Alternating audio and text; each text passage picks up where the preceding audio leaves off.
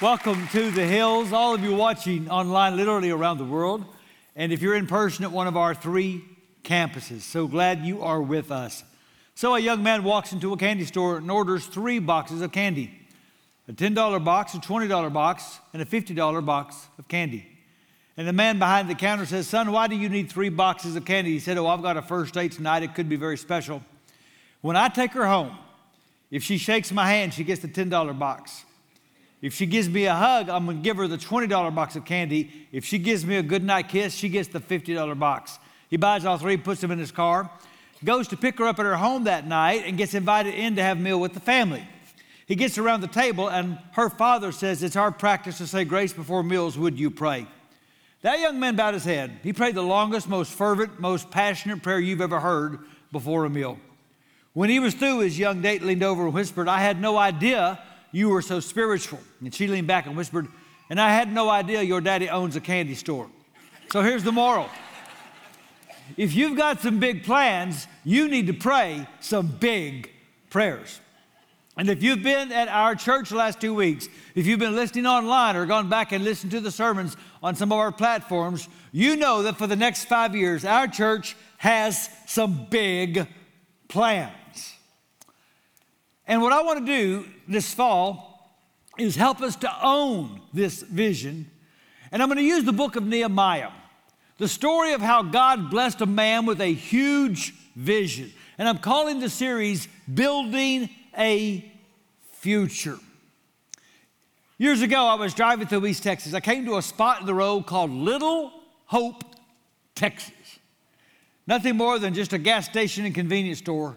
And down a dirt road, there was a sign with an arrow that said, "This way to Little Hope Baptist Church."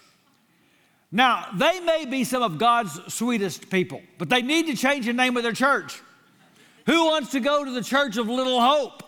And yet, many Christians and churches are doing little more than just moaning about the way things are. People of vision commit to pursuing the way things ought to be. They believe in building the future they want instead of just accepting the kind of future they would otherwise get.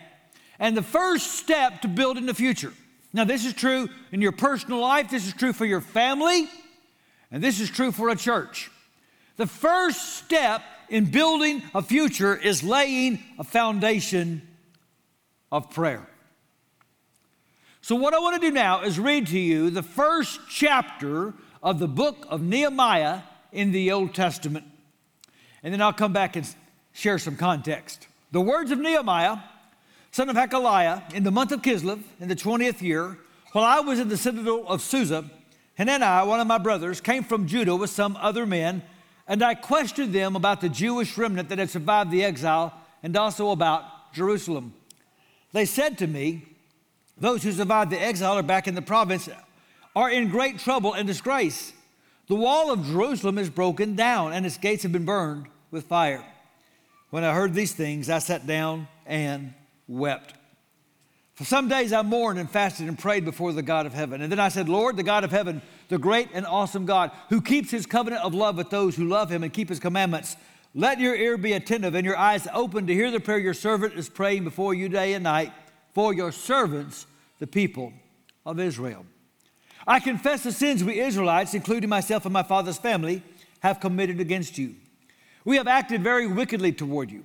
We have not obeyed the commands, decrees, and laws you gave your servant Moses. Remember the instruction you gave your servant Moses, saying, 'If you are unfaithful, I will scatter you among the nations. But if you return to me and obey my commands, then even if your exiled people are at the farthest horizon, I will gather them from there and bring them to the place I have chosen as a dwelling for my name. They are your servants and your people, whom you redeemed by your great strength and your mighty hand. Lord, let your ear be attentive to the prayer of this your servant and to the prayers of your servants who delight in revering your name. Give your servant success today by granting him favor in the presence of this man. I was cupbearer to the king.'" So in the Old Testament, God's redemptive agenda begins in Genesis chapter 12 when he chooses a man named Abraham. And he says, through your seed, I want to bless all the nations of the world. And he did so by raising up through Abraham a nation called Israel. And it was through Israel that the Messiah, the Savior, was to come. Now, God's history with Israel was rocky. He entered into a covenant with Israel. God kept his part of the covenant. Israel did not. Constantly turning to other gods, committing adultery and great wickedness, even though God warned them of consequences. In fact, the nation split into two kingdoms. The northern kingdom was taken into captivity by the Assyrian Empire, and they disappeared from the world stage.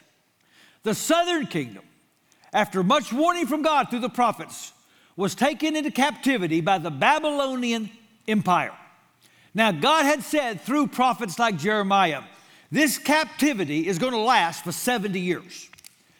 If you will repent and seek me with all your heart, I will let your people go back home. After 70 years, the Babylonians are conquered by the Persian Empire, and the first Persian king says to the Jews, anybody who wants can go back to your homeland. Some people call this the second Exodus. You can read about it in a book called Ezra in the Old Testament. The first wave of returnees was led by an official named Zerubbabel. The second wave was led by a priest named Ezra. Now, since Nehemiah is right after the book of Ezra, you might think they happened at the same time, but they didn't. The exiles had returned 70 to 100 years earlier before you get to the book of Nehemiah. You see, not everybody went back. A lot of people, they said, we've lived now here for several generations. We've built businesses. We've got homes. We've got grandkids. We're staying right here. And Nehemiah was one of those people. He had lived in Persia all his life. So when his brother, who did go back, came to visit, he said, well, how are things with all the people who went back? And how is Jerusalem?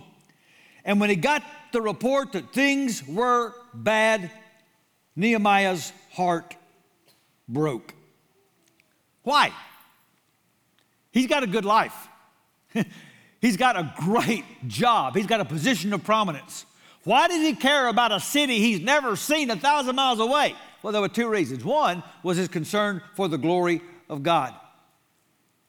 Because Jerusalem was the dwelling place for the name of God. Psalm 76, God is honored in Judah. His name is great in Jerusalem. In Israel, Jerusalem is where he lives. Mount Zion is his home. Everyone knew that Israel's God was named Yahweh, and that Yahweh's home was Jerusalem. God said, and Nehemiah quoted him in his prayer, I will bring the people back to the place I have chosen as a dwelling for my name. So get this. If Jerusalem is disgraced, the God of Israel is disgraced. That's why he had his prayer. He said, listen to the ear of your servant and all those who delight in revering your name. Listen, Nehemiah wasn't interested in building a future that would bring glory to Nehemiah.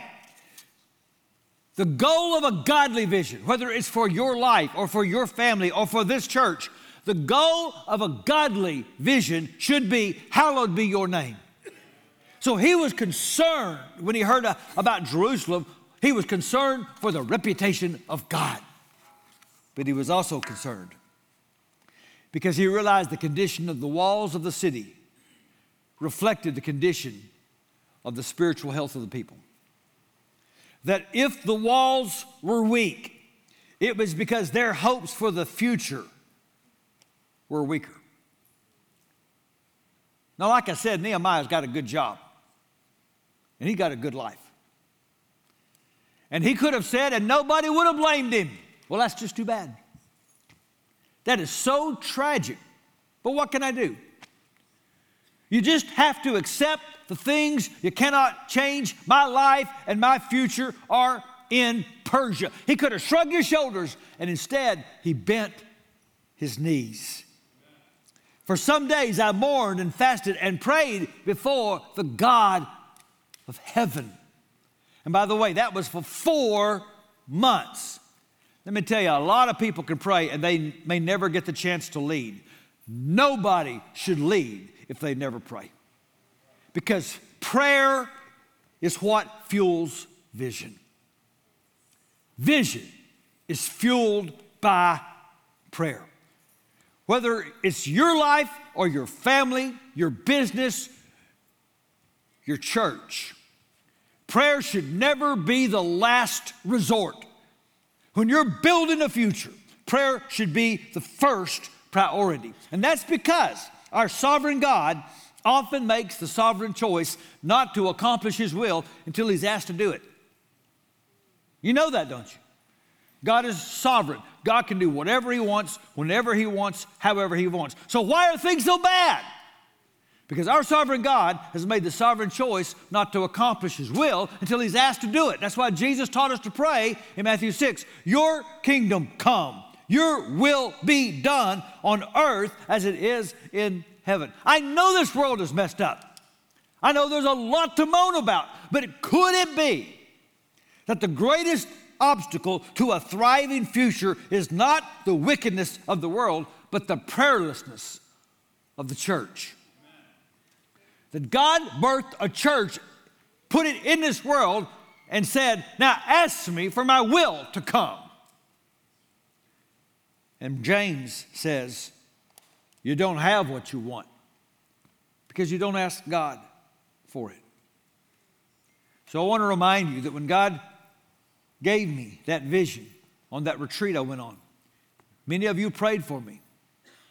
The first word God gave me wasn't nations or generations. The first word God gave me was ask. Because the future is built on a foundation of prayer. We're going to launch this vision with prayer in two ways. First, we've created a 40-day prayer guide. It starts tomorrow. For the next 40 days at every campus and online, all the Hills family, we are going to pray to God. Now, we've got print copies available at the Welcome Center. Or go to the website or nationsandgenerations.org. Learn about the vision. And you can download the prayer guide onto your device. You can listen to the audio version of the prayer guide. We're making it as easy as we can. What's your best place to pray? Is it in silent on your commute to work in the morning? Then download and stream and listen to the prayer guide. Do you like it on your device, your phone, your mobile device? Then get that PDF file and download it and look at it every day. Do you want to hold it in your hand? Pick up a copy. We don't care. Just get it. Get a copy for your child. That coloring book we have created is so that you, mom and dad, can sit down with your child and teach them to pray for their church and for God's will.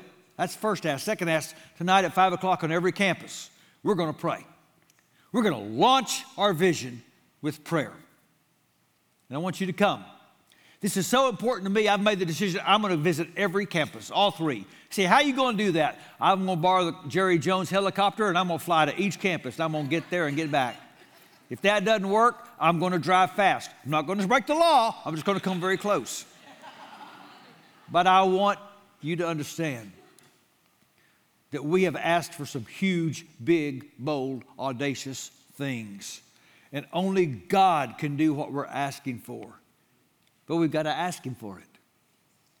Prayer is the fuel for vision. And here's why. Because number one, it fuels our awareness of the problem. You see, when you have privilege and you have position like Nehemiah, you can isolate yourself. You don't have to get close to the problems of other people. Nehemiah could have easily thought, that's too bad, but it's not my fault. So it's not my problem. Have you heard that before? That's too bad about all those families that have to leave their country, but that's not my problem. I didn't make that situation. Not my fault. That's too bad about all these kids that don't have a good, stable home. But I didn't make that mess. It's not my problem. I feel bad about all the racial strife and injustice in this country. But I'm not the reason. It's not my fault. So it's not my problem. Listen, it wasn't Nehemiah's fault that the walls were down. But what wasn't his problem became his burden. People who build a better future are people who allow their hearts to be broken over the things that are breaking the heart of God. And this is one of the outcomes of persistent prayer. An increased capacity to see and care about what God sees and cares about. So, for example, if you join us these next 40 days and you start praying for the 25 asylum-seeking families we want to bless, what's going to happen is you're going to start to see people like that the way God does. And your heart is going to grow for people who live in terrible situations and have to leave. If you start praying that we become a multi-ethnic church, God is going to expand your heart and your concern for racial reconciliation, not just at our church, but across the world. If you start praying for kids who have dysfunctional homes, you're going to start to become more aware of all the systems that are broken that need to be addressed so that we can help more kids. If you start praying that we launch Celebrate Recovery, you're going to start noticing and caring more about people that struggle with addiction instead of just writing them off because it's not your problem. See, this is what happens. Prayer fuels our awareness of the problem, and prayer will do something else.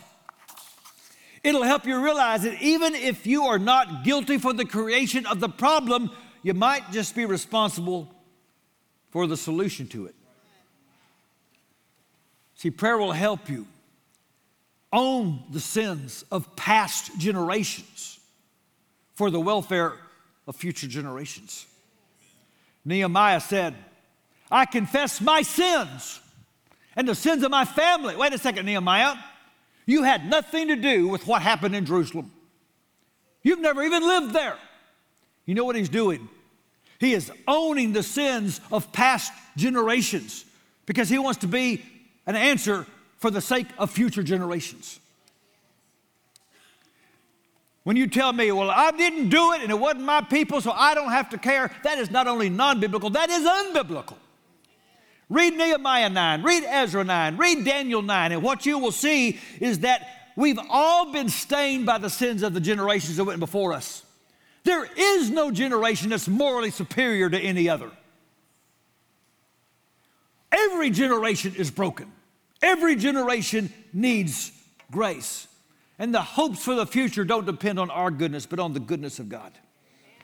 But if our future depends on who God is, then nothing has to stay the way it is. So when God told Abraham and Sarah, though they were very old, you're going to have a baby, and they laughed, God said, is anything too hard for the Lord? And that's what prayer does. It doesn't just help you become aware of the problem, but prayer fuels the boldness of your goals because you remember who you're talking to. Nehemiah worked for the most powerful man on the earth, and he went over his head. He said, my boss does not determine the future. I'm talking to the ruler of the universe. Lord, the God of heaven, the great and awesome God who keeps his covenant of love. See, I love that. He prayed the prayer we teach our kids. God is great. God is good. And it's the character of God that keeps us from being crushed and overwhelmed by the burdens of the world. You see, at its heart, prayer is a rebuke to earthly authority. Prayer is a way of saying that rulers and authorities don't decide the future. The ruler of the universe does. In Acts 4, when the first Christians are persecuted and told to stop talking about Jesus, look what it says. When they heard this, they raised their voices together in prayer to God. Sovereign Lord, they said, you made the heavens and the earth and the sea and everything in them. You spoke by the Holy Spirit through the mouth of your servant, our father David. Why do the nations rage and the peoples plot in vain? You hear what they're praying? God, you're in control. You're the maker of heaven and earth. You're the sovereign Lord. Why do people plot and think they can keep you from the future that you want to build? History is not written in stone. Prayer is asking God to enter history and do what he wants to do. So if you're talking to the ruler of the universe, why would you pray puny? I know 1,825 baptisms sounds like a lot, but do you think God wants that many people to get saved? If you think God wants it, ask for it. We want to see 5 church planting movements in parts of the world where Christians are despised and persecuted. You think God wants it? Then ask for it. We want to see 250 marriages get blessed. We want to see 300 future leaders raised up. What is too big to ask for if we think God wants it? We pray to a God who is just as willing to be active today as he was in the past, and he will be in the future. Here's what that means. It means extraordinary ought to be ordinary in the church of God. We ought to get comfortable hearing extraordinary prayer answers. Years ago, back before cell phones and fobs, I read a book on prayer by a man who said, one of my all-time favorite testimonies was I was at a church and a woman came up and said, so I just put a pie in the oven. I get a phone call. School nurse says, your son is sick, you need to come get him. I pick him up, he's running a fever. She says, you better take him straight to the doctor. I take him to the doctor says, take him home and get him on this medicine right away. I take him home, I go to the drugstore, I lock my keys in the car. I call my son. What am I supposed to do? See if you can find a coat hanger and unlock that car. So I get a coat hanger, I go out to my car, nothing's working, I'm getting frantic. I got a pie about to explode, I've got a sick, feverish son, I can't get into my car. I start to cry out to the Lord, Lord, you got to send somebody that can break into my car. About that time, a really scruffy dude walks by, says, ma'am, why are you crying? She said, I need someone that can break into my car. He said, give me that. He said it took him about 2 seconds, he jiggled it, that car lock went straight up. She said, oh my goodness, you're such a good boy. You must be a Christian. He said, I'm not a Christian, I'm not a good boy. I just got out of prison. She said, praise God, he sent me a professional. We should expect the extraordinary when you pray to the God of the universe. Nothing lies outside the reach of prayer except what lies outside the will of God. And God proved at Easter, you can't seal a door too tight that he can't open it. But here's the thing. When God opens that door, he might just expect you to walk through it. And that's the last thing prayer does. It fuels our willingness to engage. So for 4 months, Nehemiah prayed and he fasted. And then he said this, give your servant success today by granting him favor in the presence of this man. Nehemiah didn't just offer prayers. Nehemiah offered himself. Now here's what prayer will do. I'm not talking about once a month prayer or once a week prayer. I'm talking about when you really seek God every day for something in the future. Here's what prayer will do. It will take you out of your comfort zone. The more you pray for the future God wants, the more you want God to use you to build it. And so if you start praying for Livingstone International University, you may hear God say, are you going to go? You start praying for 1,825 people in the next 5 years to give their life to Christ, you're going to hear God say, who's your one? You start praying that 2,000 people a year in our church will do something to bless children, I guarantee you God's going to open a door and say, well, here's how you could bless a kid. You start praying for people to go through Rooted, you're going to feel pretty weird if you don't. Maybe God's going to call you to be a respite worker when you pray for foster kids. Here's what I know. The more you pray for a future that you think God wants, the more you're going to want God to use you to help build that future. You see, prayer is not how we get God to do our will. Prayer is how God gets us to want to do his will. And what God wants is a future even more awesome than we can imagine. Paul put it like this: now all glory to God, who is able through his mighty power at work within us to accomplish infinitely more than we might ask or think. Hey, just ponder that verse a moment. Just stay with that verse one moment. God is able to do far more than you ask him to do, no matter how big your ask is.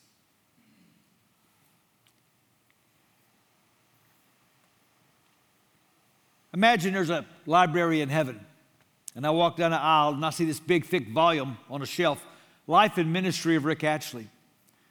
And so I pull it down and I flip the pages. It is a great read. Just one problem. I see victory after victory I can't remember. And I see Jesus and I say, Lord, I don't get it. It's my life. Why don't I remember most of this? And Jesus says, no, that was the book of all the things I wanted to do through you. Over on the table is a little pamphlet of everything you asked for. And now imagine in that library there's a shelf, 12 thick volumes, History of the Hills Church. And it is filled with miracle after miracle, conversion after conversion, victory after victory. And again, I say, Lord, but I was pastor at that church over 30 years. I don't remember most of this.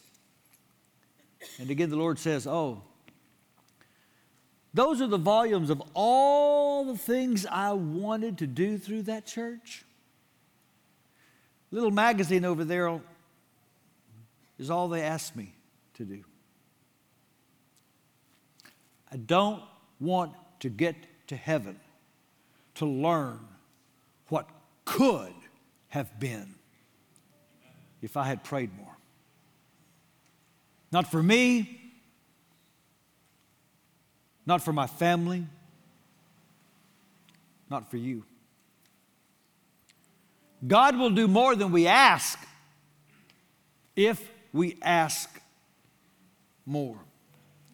So we ask for nations and generations. I ask you to join me the next 40 days. Thousands of us every day praying for our vision. I ask you to come here at 5 o'clock tonight as a church on 3 campuses. Let's get together and let's launch our vision with prayer. For the next 5 years, let's sustain our vision with prayer. And in 5 years, let's celebrate all that we saw happen because we prayed. And God will get the glory because only God can do what we are asking for. God still moves mountains. Prayer still moves God. So let's pray. Bow your heads, please. And I'm going to ask you to pray about something I bet no one's ever asked you to pray about. Here it is. I want you to pray that God will make you a person that wants to pray more. I want you to ask God to give you a greater desire to ask God.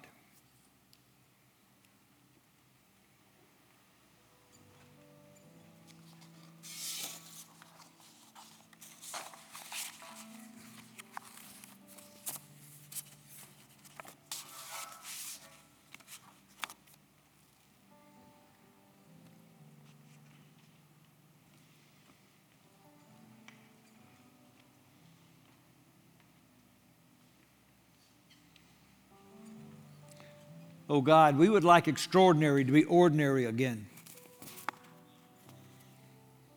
We don't want to settle for anything less than you want us to see, that you want us to have. And so God, we ask that you would help us ask more. Ask bigger. Ask with great faith and with only one motive, that your name would be hallowed in all the world. We pray this through Christ. Amen.